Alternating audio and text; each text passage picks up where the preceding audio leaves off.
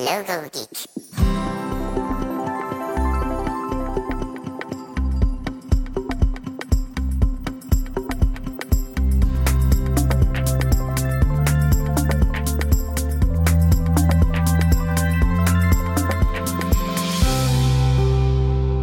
Hey Logo Geeks, it's Ian Paget here, and I'm back with another podcast that's created to help you make a living designing logos. On today's show, I'm going to be interviewing Jeremy Mura, but before we dive into that, I want to encourage you to take 30 minutes out of your day to create a quick mood board design and to enter that into the perfect match. By doing that, you'll get a $50 gift card for your submission. And if your mood board design communicates clearly, you might become a contestant on the live game show for a chance to win $1,000 and a Wacom tablet too throughout August and September 2022. Also, for each entry submitted over the next couple of months, they'll also be donating $25 to the National Partnership for Women and Families. So by taking the time out of your day to work on a fun, creative exercise, you'll gain something great and you'll give a lot. So it's totally worth taking part in this. If you want to enter, grab a brief from theperfectmatch.co/play, then create your mood board design following the rules provided. So anyway, this week's guest is Jeremy Mura, who's a freelance brand designer and content creator from Sydney, Australia. I've been connected with Jeremy now for a few years through social media, and he's someone that's been actively putting out great video content and training material around logo design, which is why I wanted to bring him on the podcast to uncover his story. So in this interview, we're going to be learning how he started out as a freelance designer. We're going to dive into his logo design process. We're going to discuss content marketing and what's worked for him, how he uses a routine and plans his day, and how he's diversified his income too. So let's get into this. Here is the interview with Jeremy Mura.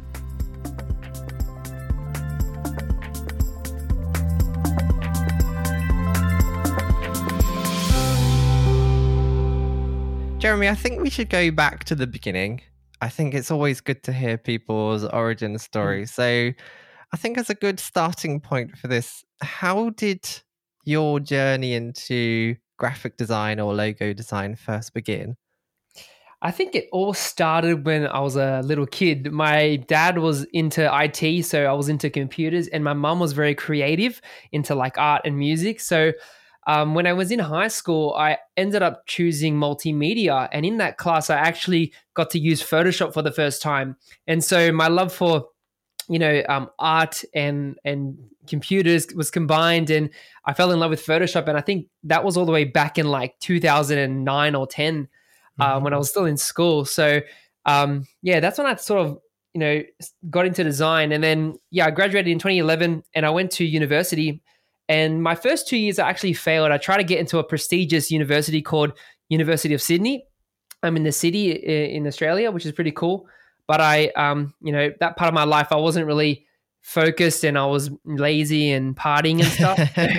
You know how it goes. Yeah. And then in 2014, I ended up doing a course at SAE Institute, also known as Quantum College. It's a global college, which is cool. And I did a 2-year bachelor of graphic design as my major.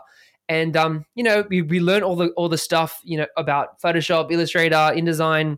Did some print work. Did magazines and posters and logos, and learning all the basics. And that's how I sort of got started in design, and eventually got into freelancing and all that other stuff. But so that was the origin, man. And I've been doing it ever since.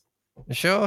And in terms of freelancing, because I know you now work for yourself, has that always been the case from the very beginning? So you went straight into working for yourself, basically? Yeah, so I did work part-time as a checkout person, so working at a grocer. I did quit. I think I quit in 2016 in July. Sure. So yeah, I started freelancing around 2013, and because I sort of learned design, consuming YouTube tutorials and stuff like that, and I learned about started learning about how to, make money on the side. My parents were divorced, so I just lived. My mom was a single mom at the time, so we had to make extra money, help pay electricity and internet and stuff. So I was just hustling on the side and going on like freelance websites. One of the sites I used was like Airtasker. It was like an Australian based site. It's sort of like Fiverr or Upwork, but you work one on one with clients and sort of I just did that on the side and try to work with friends and family. Basically, nothing major, just small budgets, really Mm-hmm. small budget projects, couple $100 here and there. So Yeah. I think it's good that you mentioned actually that while you were at university, you did any job that you could basically get just to get some money coming in. And then on the Mm. side, you could then start building up your own client base and stuff Mhm. like that, which I think is really cool. And I think that's how a lot of people start out. That's how I began doing freelancing stuff. I was quite lucky. Mm. I was able to find a job that included graphic design, and I was doing a few bits on the Wow. side. Yep. But yeah, you can get when you first start out, when you want jobs, you pretty much take what you can, really, don't you? Yeah, take everything, right? Well, yeah, if you need money, I find it a big thing now. Like you're probably in the same place now. Mhm. You're Yep. charging what you're worth now, right? And Yep. when you begin in terms of like working out prices, I think it's a different position now because Mhm. when you go online to try and find out how much you should be charging and stuff, there's a lot of advice. When I started out, there wasn't any of that, so I didn't really know what I Oh, should wow. be doing. How did you find working out prices and stuff like that when you begun? Was it just like picking a Mm. number out of a hat basically and going from there? Yeah, I guess you're right. It was kind of like that. I was just throwing out numbers, really.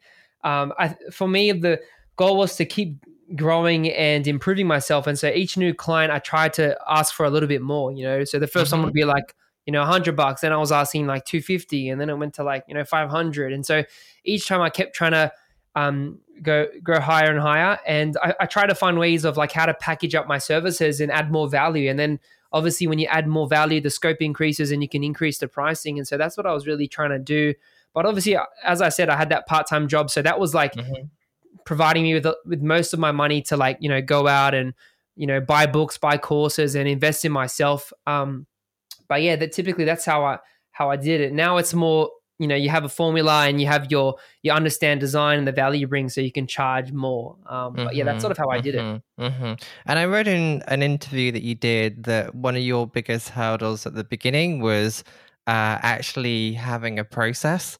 Do you want to talk a little Mm. bit about that as well? Like maybe the challenges that you were facing Yep. and how you figured out that you actually needed a process, and maybe we can go into what that process is now as well. Yeah, 100%.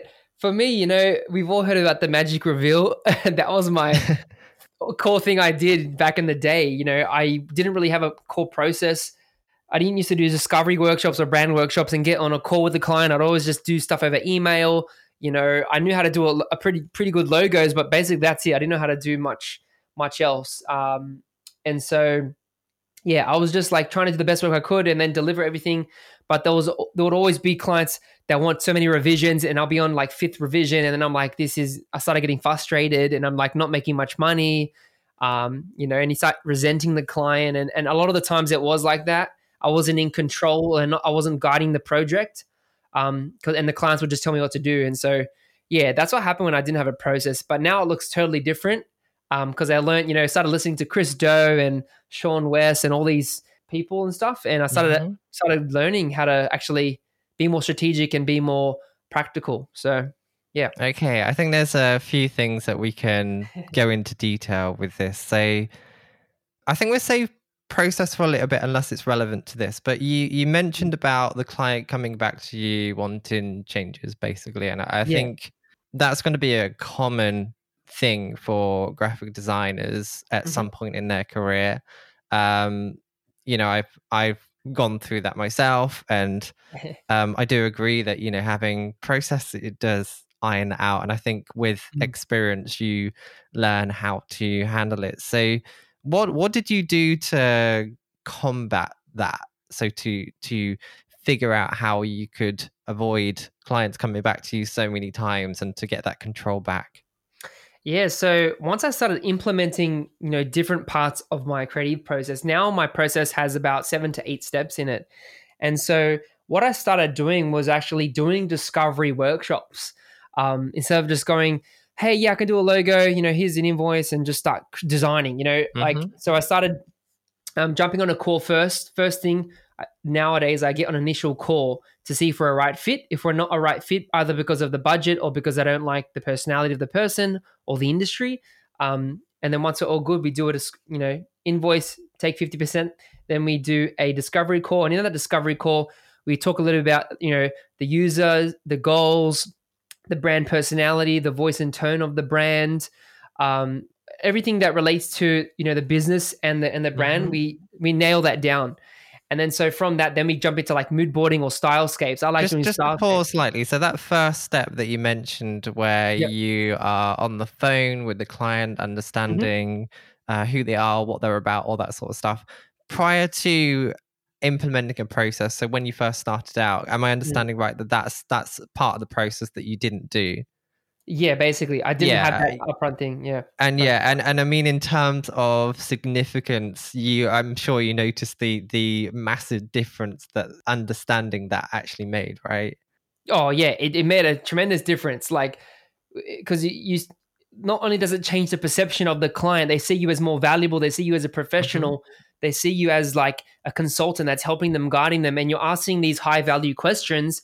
You seem like you're trying to actually help them solve the problem instead of just design for the sake of designing. And so that was the shift. It was all about the mindset and just taking control. Yeah, exactly. I mean, through this podcast, I do talk quite a lot about brand strategy, and there's a lot that can go into that. You can I think as logo designers, we don't necessarily need to be brand strategists. I don't think that's needed, but you do need to be able to at least understand what that strategy is, at least have an understanding of who they are, what they're aiming to do, and stuff like that. So you don't need to.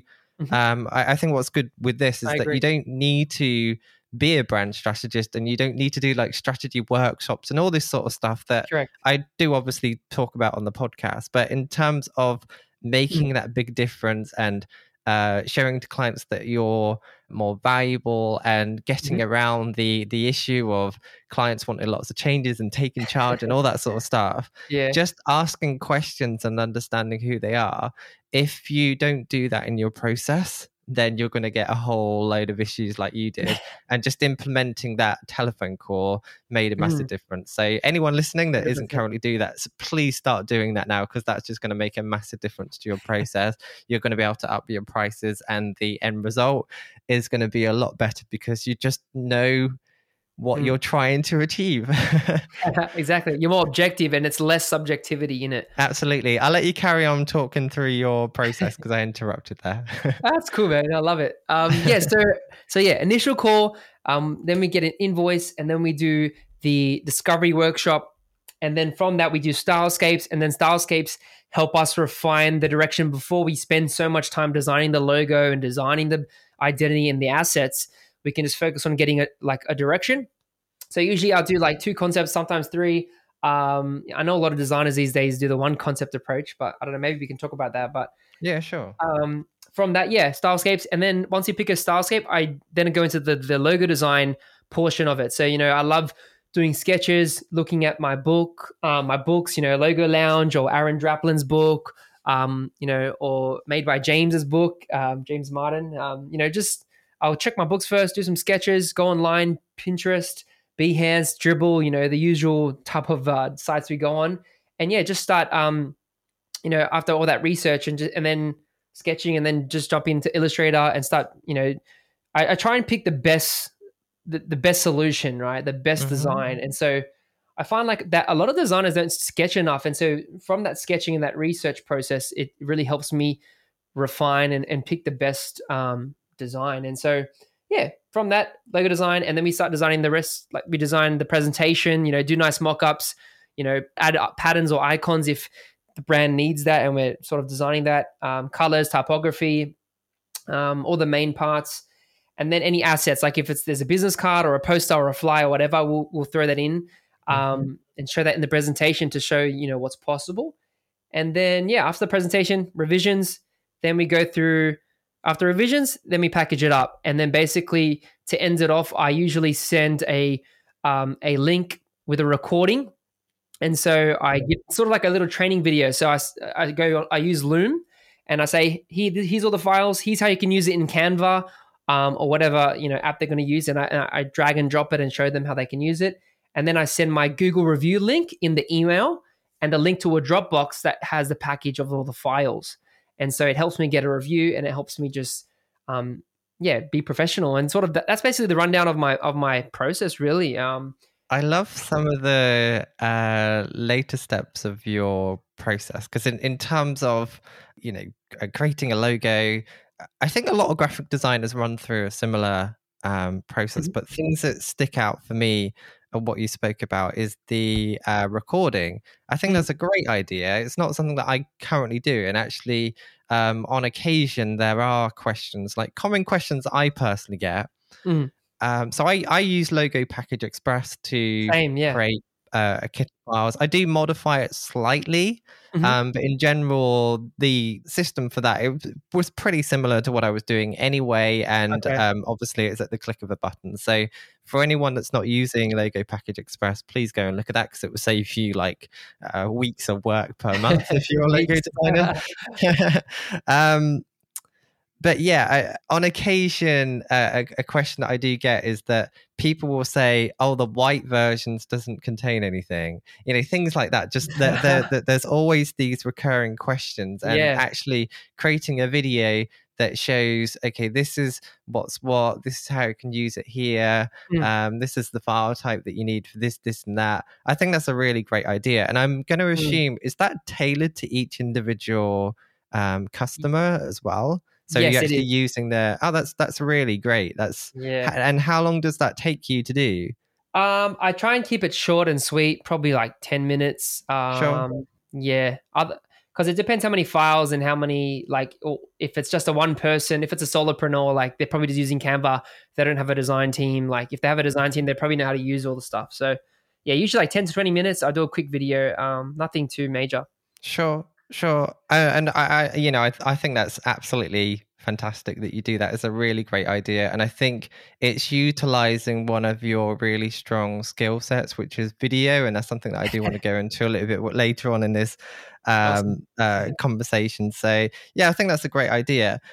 You mentioned that you present more than one option. And I think this is good Yeah. to talk about, because you're obviously aware of the one concept approach. Yes. It's something I'm aware of. You don't present just one option. I also don't. I mean, I've put a lot of thought into this, but it'd be good Yeah. to hear your take on this. Like, why do you present? I think you mentioned two directions. Why do you present two rather than just the one direction? Yeah, it's a great question. I just feel like it's good to give clients choice. And obviously, like when we design a logo, there's so much stuff, other like options and other designs we have like on our artboard and other concepts we come up with. So it's like it seems like a bit of a waste in a way, sort of. Hmm. Because like you can show two different variations. So I feel like it's good to it makes the client feel that they're part of the process. If you just say here's the best solution for you, obviously most clients want to like they're paying for the results, right? Because you're the expert. But I feel like when you add a choice, it allows the client to own that design more because it's like I picked it in a way. And I feel like that's why I like doing multiple directions. Yeah, I think that's the core reason why. But yeah, it's fun designing other mockups and stuff. But sometimes it does add on the time though. It takes a lot longer. Oh yeah, for absolutely. I mean, I've put a lot of thought into this, because I mean, I've considered going down the one concept approach, and there Yeah. has been the occasional client where I have done one, Okay. and How did it go? well, if I was to present one solution, Yep. I wouldn't just go in and present one one logo. Yep. When I did that, I presented a story. Yep. So it wasn't just a case of going, ta-da, here's the logo. It was Mm-mm. more of, looking at this is the challenge that we had. Yep. This is the exploration that I did. These are some of the directions that I was looking at. This is the reason why I feel this direction is stronger. So it's basically telling a story, and it's Yep. still showing the work. It's still showing lots of different options and directions. And I do appreciate that there's a risk in showing lots of ideas, especially ones that don't potentially work. But Yeah. in cases where I feel really sure, and it's just it does happen most of the time, I like to show options, because Yeah. my argument is, if you created a brief and gave it to 1,000 logo designers, you're going to get Mm. 1,000 different solutions. Yep. There could be similar personalities and similar themes, but you're going to get different directions. So in general, with logo design, I feel that you can have more than one solution for a company, Mm. but the key thing is like the aesthetics, the styling, and stuff like that. And I'm Yeah. sure that there might be people listening that will argue that, but and I do agree that, generally a single graphic designer can come up with the best solution, but in order to actually know exactly if that is Mm-hmm. the best solution, there's a whole load of more stuff that you need to go through, like testing and all that sort Yeah. of stuff. And I don't Exactly. offer that as a service, because if I was going to offer that as a service, I would have to substantially increase my prices. Like if a client wants less options, Yep. in order for me to be 100% certain that that one True. option is the right solution, then my process needs to drastically change. Mm. Like, in fact, More I would research. argue that I need to charge like hundreds of times more, because I would want to do like really in-depth strategy. I'd want to do proper testing with the user Mm. base, and be able to have physical evidence and proof to back up Yeah. what I've done. So I think if I was going to do the one concept approach, I would still present lots of options. Mm. Um, Maybe even more so than I do now. But Yeah. I would have all these additional steps so that I can say to my client, this is the solution, this is the data to back that up. And Yep. literally, there would be no room for argument, because it wouldn't be, well, they wouldn't have any input. The client wouldn't have any input. If Correct. they want a solution, this is the solution, and this is all the data to back it up. So Yep. like I said, if I was going to do that, I would offer that. But But you're gonna charge more, way more, oh yeah, I'd have to charge significantly more more. time, more So research, more time. so based on my target audience and based on the price point that I'm aiming at, it's just unreasonable to present one. I personally want to present options and involve the client in that process. If they want to do their own testing, then I'll advise on how they can do that, which I have done with clients. But in general, I will always present more than one. And in the occasions where I am that confident, I would tell a story. So that's how I've personally approached it. That's awesome. Yeah, thanks for sharing that. I think that's really cool. And everyone's got different opinions, and yeah, I think just do what works for you, what's right for you, and whatever gets like makes your clients happy. And I think that's the key thing, you know. Yeah. I think what's really important with process. So something I found really useful doing this podcast is Mm. speaking to lots of graphic designers. Generally, people work in slightly different ways. Like they might have found something, taken it, adapted it, and made it their own, which you've done. Yep. And we can all learn from that. But is any one particular person right? No. What you need to do, if someone's listening to this and they're just starting out, Mm. take something and start with it. Start using that framework or that process, and see how it works for you. And like with the one concept approach, I've done episodes on that. There's really strong arguments for presenting one, to be fair. And Yep. I do agree that it's a good process. But like with both of us, we've acknowledged that information. We're aware of that, Yeah. but we've made the choice that we want to present more than one option. So you there is no right or wrong. Do what's right for you. Yep. That's it. I agree, man. That's the thing. But I will say, if you're gonna go for the one concept project, you got to make sure that one concept is amazing and the work and the mock-ups that look great. So yeah. Oh yeah, absolutely. And I mean, like I said, I think if you're going to present one, present a story, so that you can explain how you came to that solution. Then it's not just a case of going, this is what I think is right. Mhm. It's more like, based on this, this, and this is Yep, exactly. what I believe is the best solution for this situation. But yeah, I've done the Mhm. whole episodes on that with people that have specialized in that, and there's a really strong argument. So I'll link to some of those episodes in the show notes for anyone that wants to maybe consider the one concept approach and go into that direction. But yeah, I don't think we need to go into that in any more detail on this.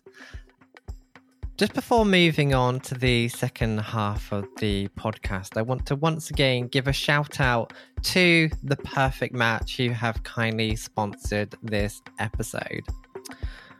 What I want you to do is take part in a quick mood board design exercise. And if you take part, you will get a $50 gift card for your submission. And if your mood board design communicates clearly, you could become a contestant on Adobe's monthly live streaming game show for a chance to win $1,000. Throughout August and September, on top of that amazing $1,000 prize, you'll also win a Wacom Tablet 2. And for each entry submitted over those 2 months, they'll also be donating $25 to the National Partnership for Women and Families, supporting women's and children's rights. It's a win for you and a win for people in need. So take 30 minutes out of your day to take part in The Perfect Match. If you want to learn more about that and to enter, head to theperfectmatch.co/play. Anyway, let's get back to that interview. So I think we should talk about content marketing, because I know you're really big on content marketing. I believe that content marketing is really important for anyone that wants to make a living as a logo designer. Yep. So I think prior to going into the video stuff, with content marketing, what's worked well for you? Yeah, so for me, there's one of the biggest things is doing a YouTube channel. And like I've gotten clients from YouTube because they saw me do a logo for a certain type of business. I remember I did like a logo for like a beauty brand, and then I ended up getting a client from Florida to do some packaging and a logo just from one video. And the funny thing is, once you create a video on YouTube, it's evergreen. So that means it stays on your channel forever unless your channel gets taken down or you take it down. So you got to think long term, the longevity of having content. It works while you sleep, because while you're sleeping, your social media pages are always up. So people are always on the other side of the world watching your content. So for me, I learned to teach everything I know. That's what I learned from Sean West and Nathan Berry. They said, teach everything you know. Mm-hmm. And that was one of the key concepts that really made me just push content so much, because not only are you building your personal brand, you're building your reputation, your authority in an industry by teaching it, you're also solidifying that knowledge in your mind. So when I'm teaching how to do a logo or teaching how to use a tool in Illustrator, it helps me remember the shortcuts and helps me remember the tools and the concepts a lot better in my mind. And so it's like a win-win situation. And that's why I believe it's one of the best ways to get clients. And then now, I expanded to Skillshare and in Instagram and TikTok. And yeah, it's gotten me clients, it's gotten me brand sponsorships, brand deals, and I have multiple income streams now from content. So I don't just do design work; I actually do more than that now, which I'm very grateful for. But yeah, that's what got me to do content. And I used to listen to Gary Vee a lot, and so he was a big influence back in 2016. So yeah. I think it's funny. A lot of people follow the same people, and I think people like Sean Wes, you mentioned his name, big fan of him, big fan of Gary Vee, big fan of Pat Flynn. A lot of people seem to know the same people, and they all do this same thing where they are sharing everything that you know. And I've Yep. been doing that, and it's been phenomenal. Like literally, Yeah. the result of sharing everything that you know online is just Yeah. so, I can't even stress how valuable it is. Yes. And I Crazy. think, I don't know, it's just a gut feel, but the internet is young still. Like 20 years ago, it Yeah. didn't really exist. It's really young. It's still very much in its infancy. And Yeah. we are a generation where we are learning from these people that were experimenting with that and playing with that. So True. taking those things that marketers and experts do and applying it to graphic design, we're the first generation to do that. And there's so few of us that it's literally making a massive impact. So if Wow. you're listening and you're doing that, then you're going to naturally just get known within the industry, because Mm. there's not many of us really. I think a lot of us look at Chris Doe and like obviously him and his team dominate the Oh, absolutely. industry, but yeah, I think it's good because he encouraged a lot more creatives to step out of their shell and actually put stuff out there, because I feel like a lot of creatives and designers are a bit introverted. I'm not sure why. Hmm. I think we all start off like that, but yeah, it encouraged more people to step out there, put out content, do videos and put your design work out there. I think it's encouraging. It's good. Yeah, I wonder with the whole introverted thing. I personally, it's just a personal opinion, but Yeah. I think it's because, and I don't know if this is the same for you, but Mm. more outgoing people don't stay at home and sit on their computer all day long. But when you are more introverted, you are spending time. So as a kid, like, I used to draw a lot, and I think that's Oh, probably same. quite common with kids. Yeah. And you're more likely to sit down on your computer and play with the tools. Mm. So I Yep. think naturally being, less outgoing, you're just Yeah. naturally just True. drawn to some of these things. I think that's why most graphic designers are, not that Mm. outgoing, but then it's a real advantage if you're more confident and more outgoing, or you're, Yeah, you stand out more. yeah, or if you're just not a confident person, but you're willing to step outside your comfort zone and do things like podcasts or videos and stuff like Mm. that. So, have you always been fairly comfortable on camera? Because you're really great on video. You seem Thanks. like a natural. Have you always been like that, or was you uncomfortable at the beginning?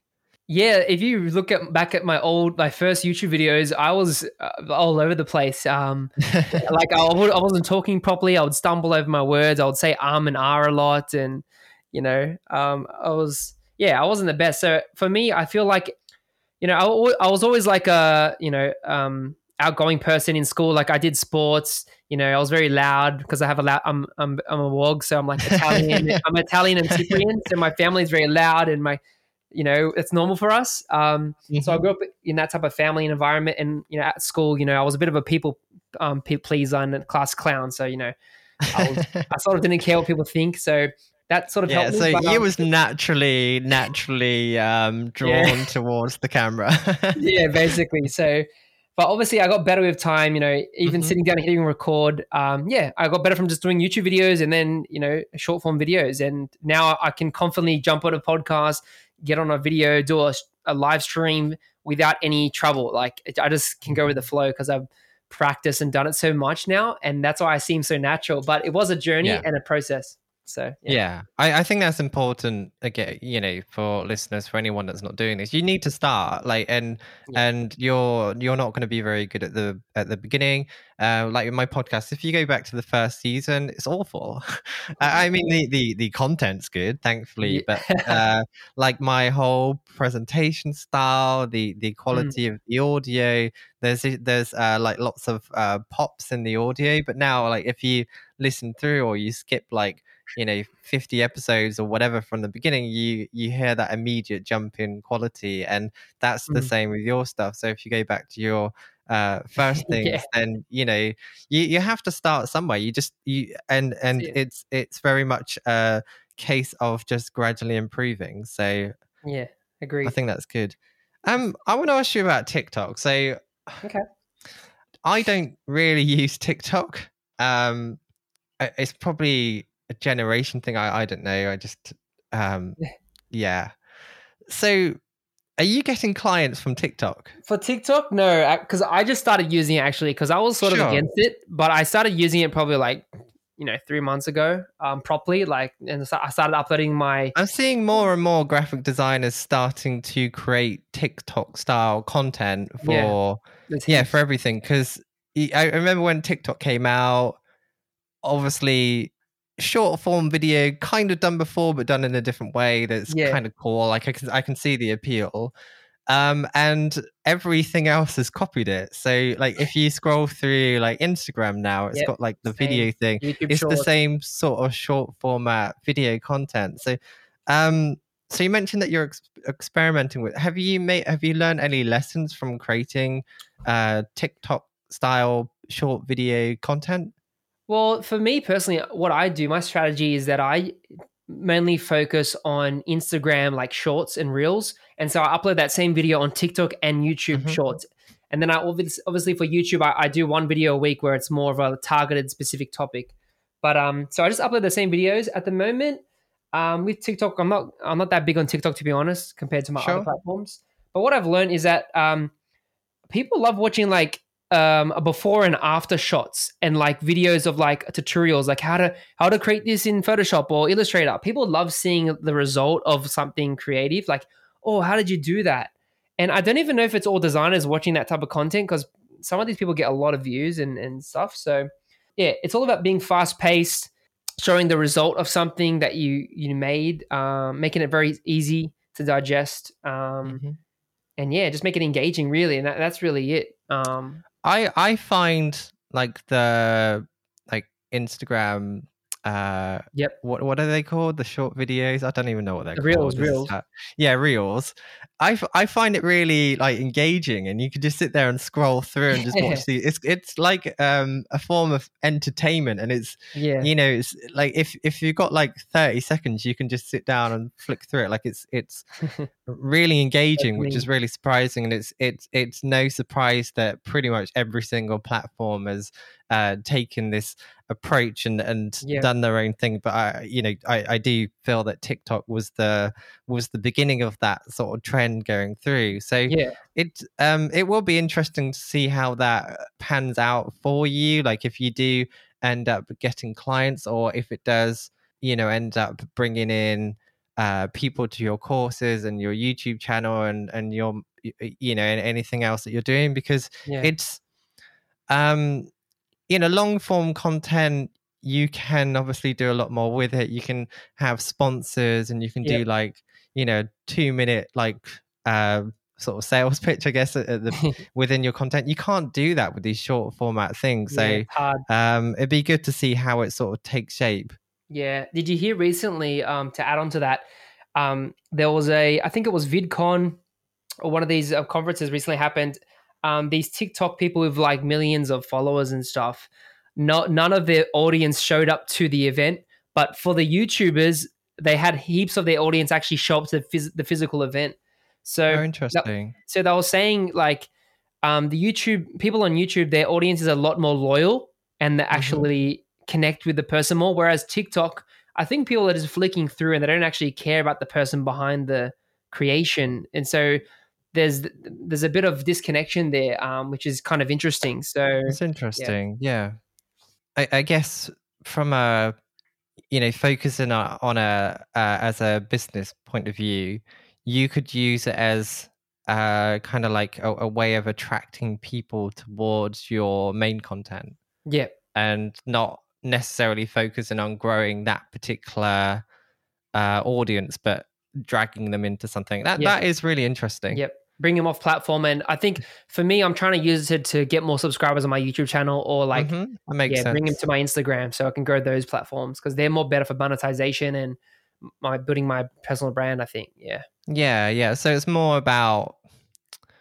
I mean, I'm making assumptions here because, to be entirely transparent, I haven't really spoken to anyone about the short form oh, video okay, content, yeah, and I'm not really sure how people are using it. I mean, I've obviously seen some things like James Martin, made by yeah, James. He's doing some cool stuff now that seems to be appropriate, and I do see it being a trend that's obviously going to ripple through the industry. But it is interesting to see how it's going to take shape. And I think it will end up being like Twitter, because I remember when Twitter came out, I mean, that's really old now, but when that came out, people Yeah. were having the same arguments like, how is this actually impacting your business? But it's all Yeah. it's more focused on growing your brand and your reputation Yes. and stuff That's like it. this, and drawing them into the other content. And that That's it. sounds like that's how you're using it, and I assume other people are. But yeah, I can definitely see the value.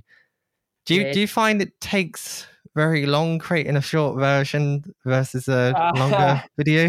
I'm not gonna lie, creating content takes time. Like it takes a couple of days of my week, like, and so like that's why I can only take on certain amount, a limited amount of like design projects or brand identity Hmm. projects. So yeah, I can only take on probably a few a month because I dedicate a lot of time to creating content. But even though I'm very fast at it, I've got Hmm. templates and a fast system. I use Premiere Pro, and obviously Illustrator, Photoshop to create my stuff, my covers and all Hmm. that. So yeah, it takes at least a day of like writing and researching, and then another day of like editing and designing. So at least 2 days a week, like I'm spending towards just Sure, content. Yeah. sure. I think we should talk about that as well, because you clearly have a routine. I think it was in one of the interviews that you did that you wrote that you do content writing in the morning. Yep. I think having structure in your day like that is really important. So do you mind talking through how, I mean, you briefly explained it then about having two Sure. days for your video content, but how are you structuring your week or your day to make sure that you are getting all your content done and putting it all out there and doing client work on the top of that? Because it's a lot. It is. Yeah. It's a lot to do. Yeah, 100%. And I think, yeah, for me, one of my strong suits is I have a good, strong mindset. So I don't get stressed and stuff. Even though some days like apps are not working or things are crashing. But yeah, like my week goes basically on Mondays, I focus on doing writing. So, and researching and stuff. So for content. So Mondays is more of my chill day because a lot of my clients are overseas and a lot of people, because I'm in Australia, I'm ahead. So on Mondays, it's a chill day. Just focus on like writing and doing like biz development. I typically wake up at around like 8:30, 9 o'clock. Then my day gets started, and typically I take breaks like at lunch, and then I go to the gym in the afternoon in my garage, and then sometimes I go play basketball in the afternoon, and I work till like 6 o'clock, sometimes a bit later depending on the projects. But yeah, Mondays are that. Tuesdays and Wednesdays, and Thursdays I do like client work. Hmm. So if it's a design project, I work on that. And so in the meantime, if I don't spend the whole day, I'll spend like maybe half a day doing a styrescape or design, and then I'll switch to content. So typically on a Wednesday, I film my a Wednesday or Thursday, I film my YouTube stuff, so my videos. Hmm. If I don't have client work, and then I'm editing on those days, and then on typically on Friday, it's more of a quiet day. So Friday, I focus on like upgrading and updating my templates, or updating my website, or working on like a Behance, like updating work for my portfolio. And yeah, typically that's how my week goes. It's pretty structured, but I don't go crazy with my calendar and stuff. Like these days, what I do is I try and set one day to have calls that nowadays, because I've had sometimes where I set calls and then clients don't show up to the call, and it sort of ruins my flow.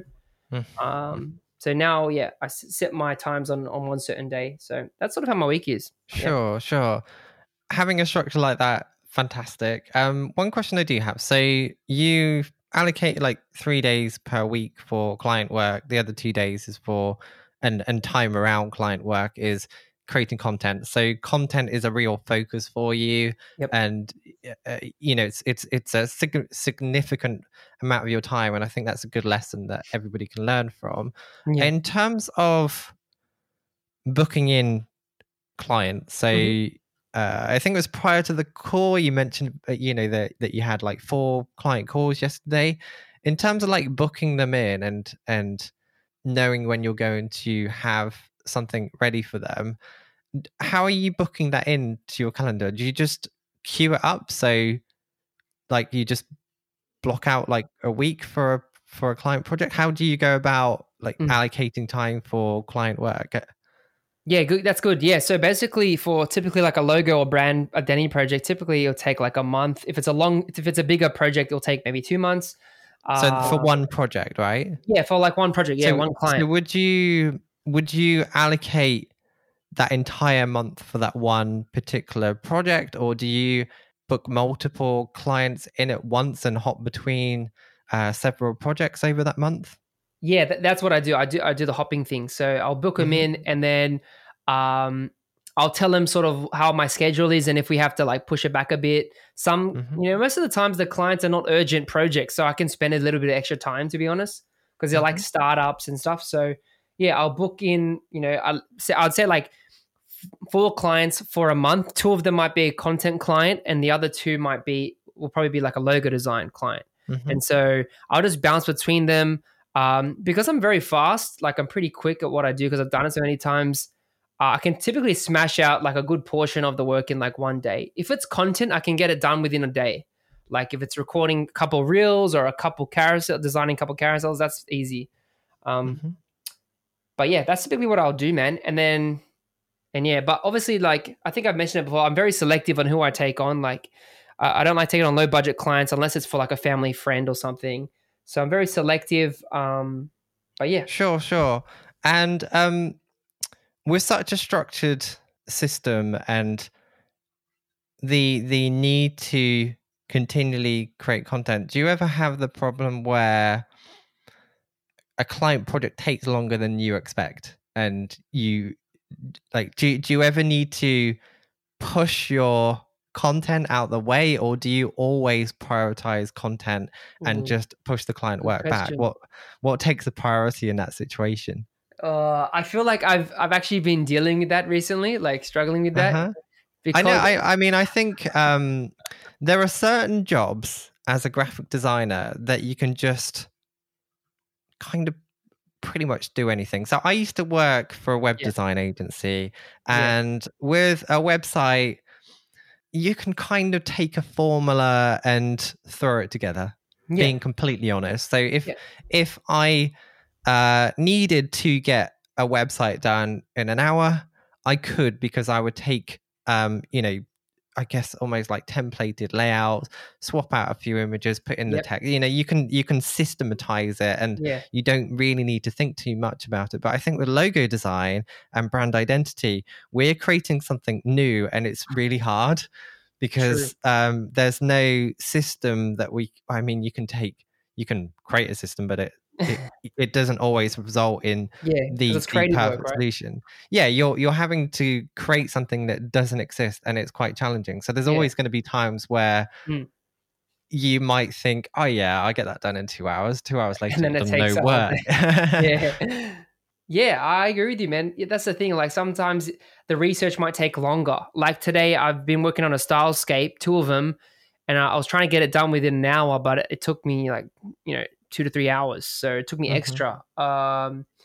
And so yeah, for me, I think clients.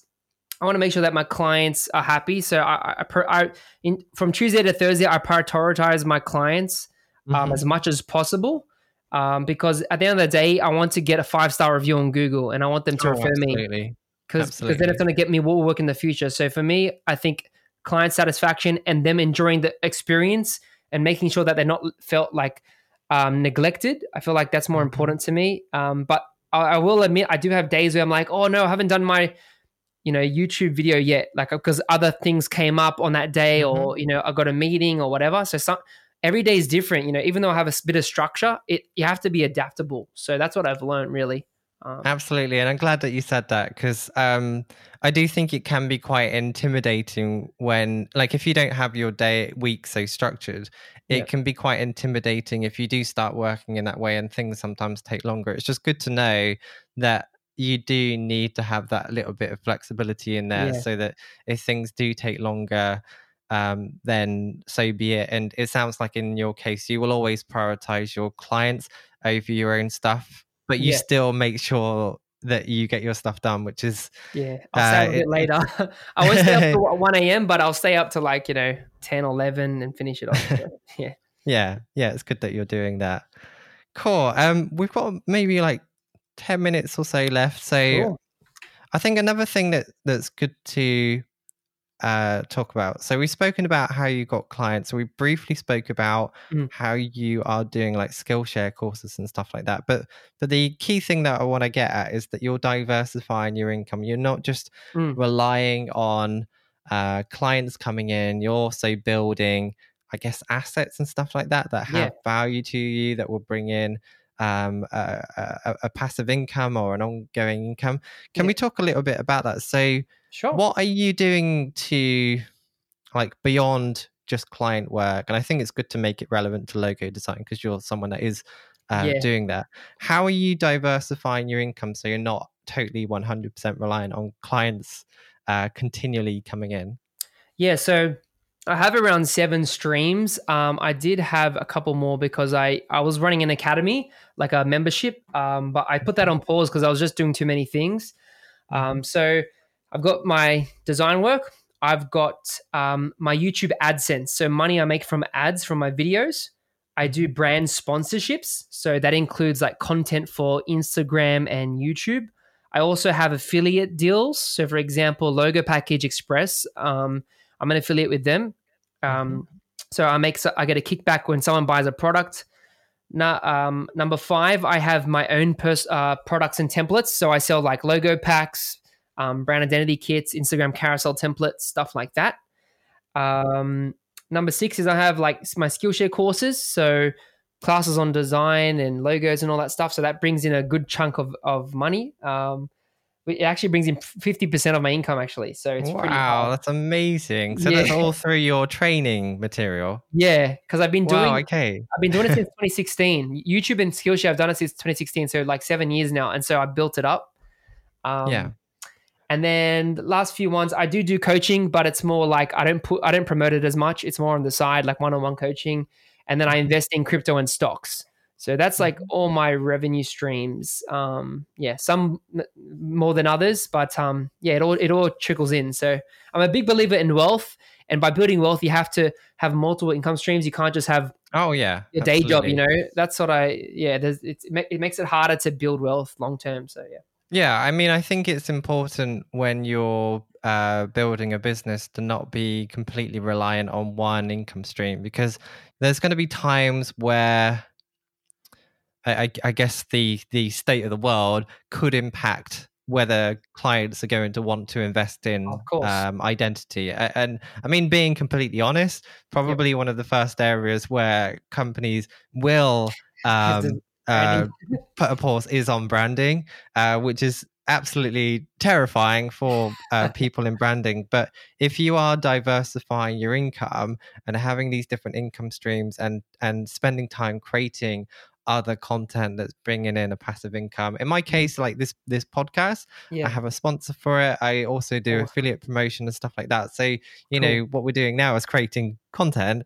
I feel that you need to, as a business owner, um, and you know, if I would say if you're freelance, you're a business owner.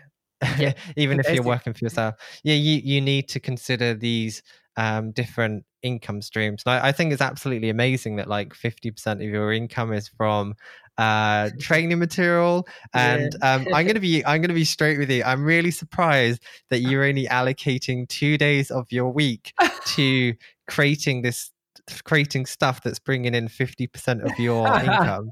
You need to be I know. like slowly pushing those clients to maybe 2 days a week Yeah. and I've thought about upping this the many times.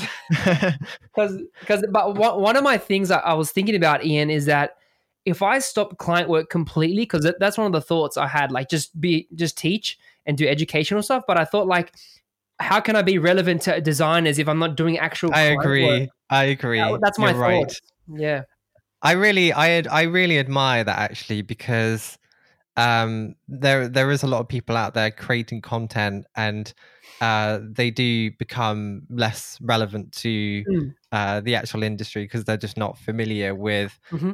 what's being put out there, and it's commendable that you are wanting to do that. And I guess also Yeah. if you enjoy graphic design, you need clients in order to have a proper problem to solve and figure out. But yeah, I mean, just hearing what you're saying, 50% of your income.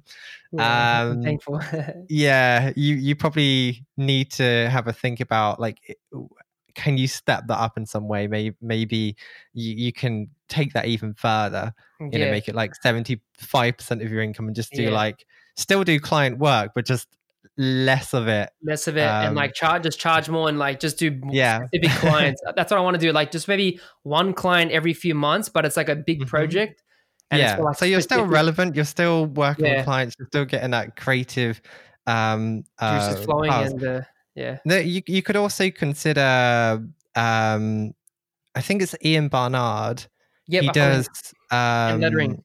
lettering. Yep. He doesn't, as far as I'm aware, I mean, it might have changed since I last spoke to him. Yeah. He doesn't take on client work Mm. unless that client can be worked in content. So literally Yeah, people he's are smart. paying him to create things that is content, which I just find Mm. absolutely amazing that as A a win-win.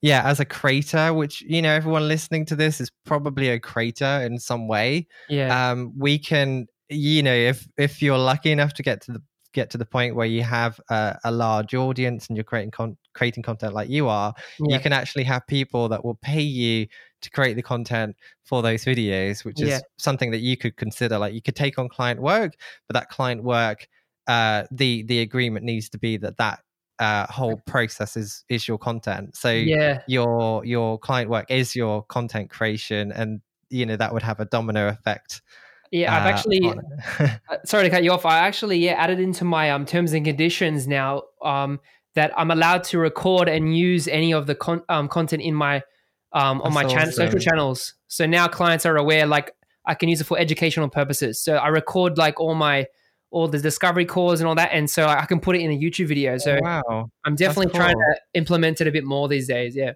Oh, that's amazing. And knowing that they're happy to have the calls and stuff recorded so you can document it, that is really cool. That's a Yeah. good place to Awesome. be in. And I think as for anyone that just wants to specialize solely in logo design and they are a content creator, that is cool that your clients are basically paying you to create the content, Basically, which is it's a good place to be in.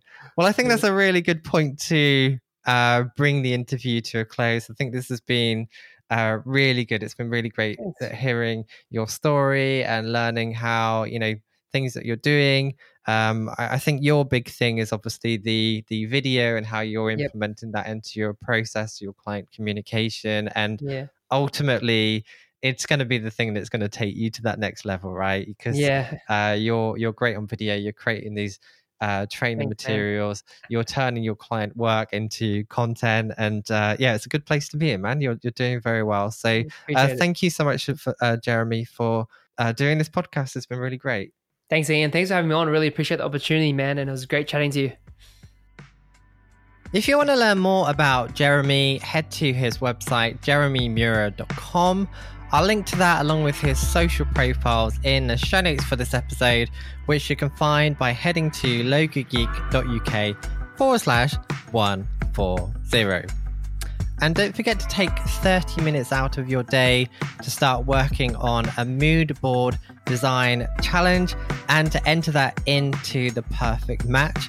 And if you do that, you will get a $50 gift card for your submission. To learn more about that and to enter, head to theperfectmatch.co/play. So thanks so much for listening, and I'll be back the same time next week for another exciting episode of the Logo Geek podcast.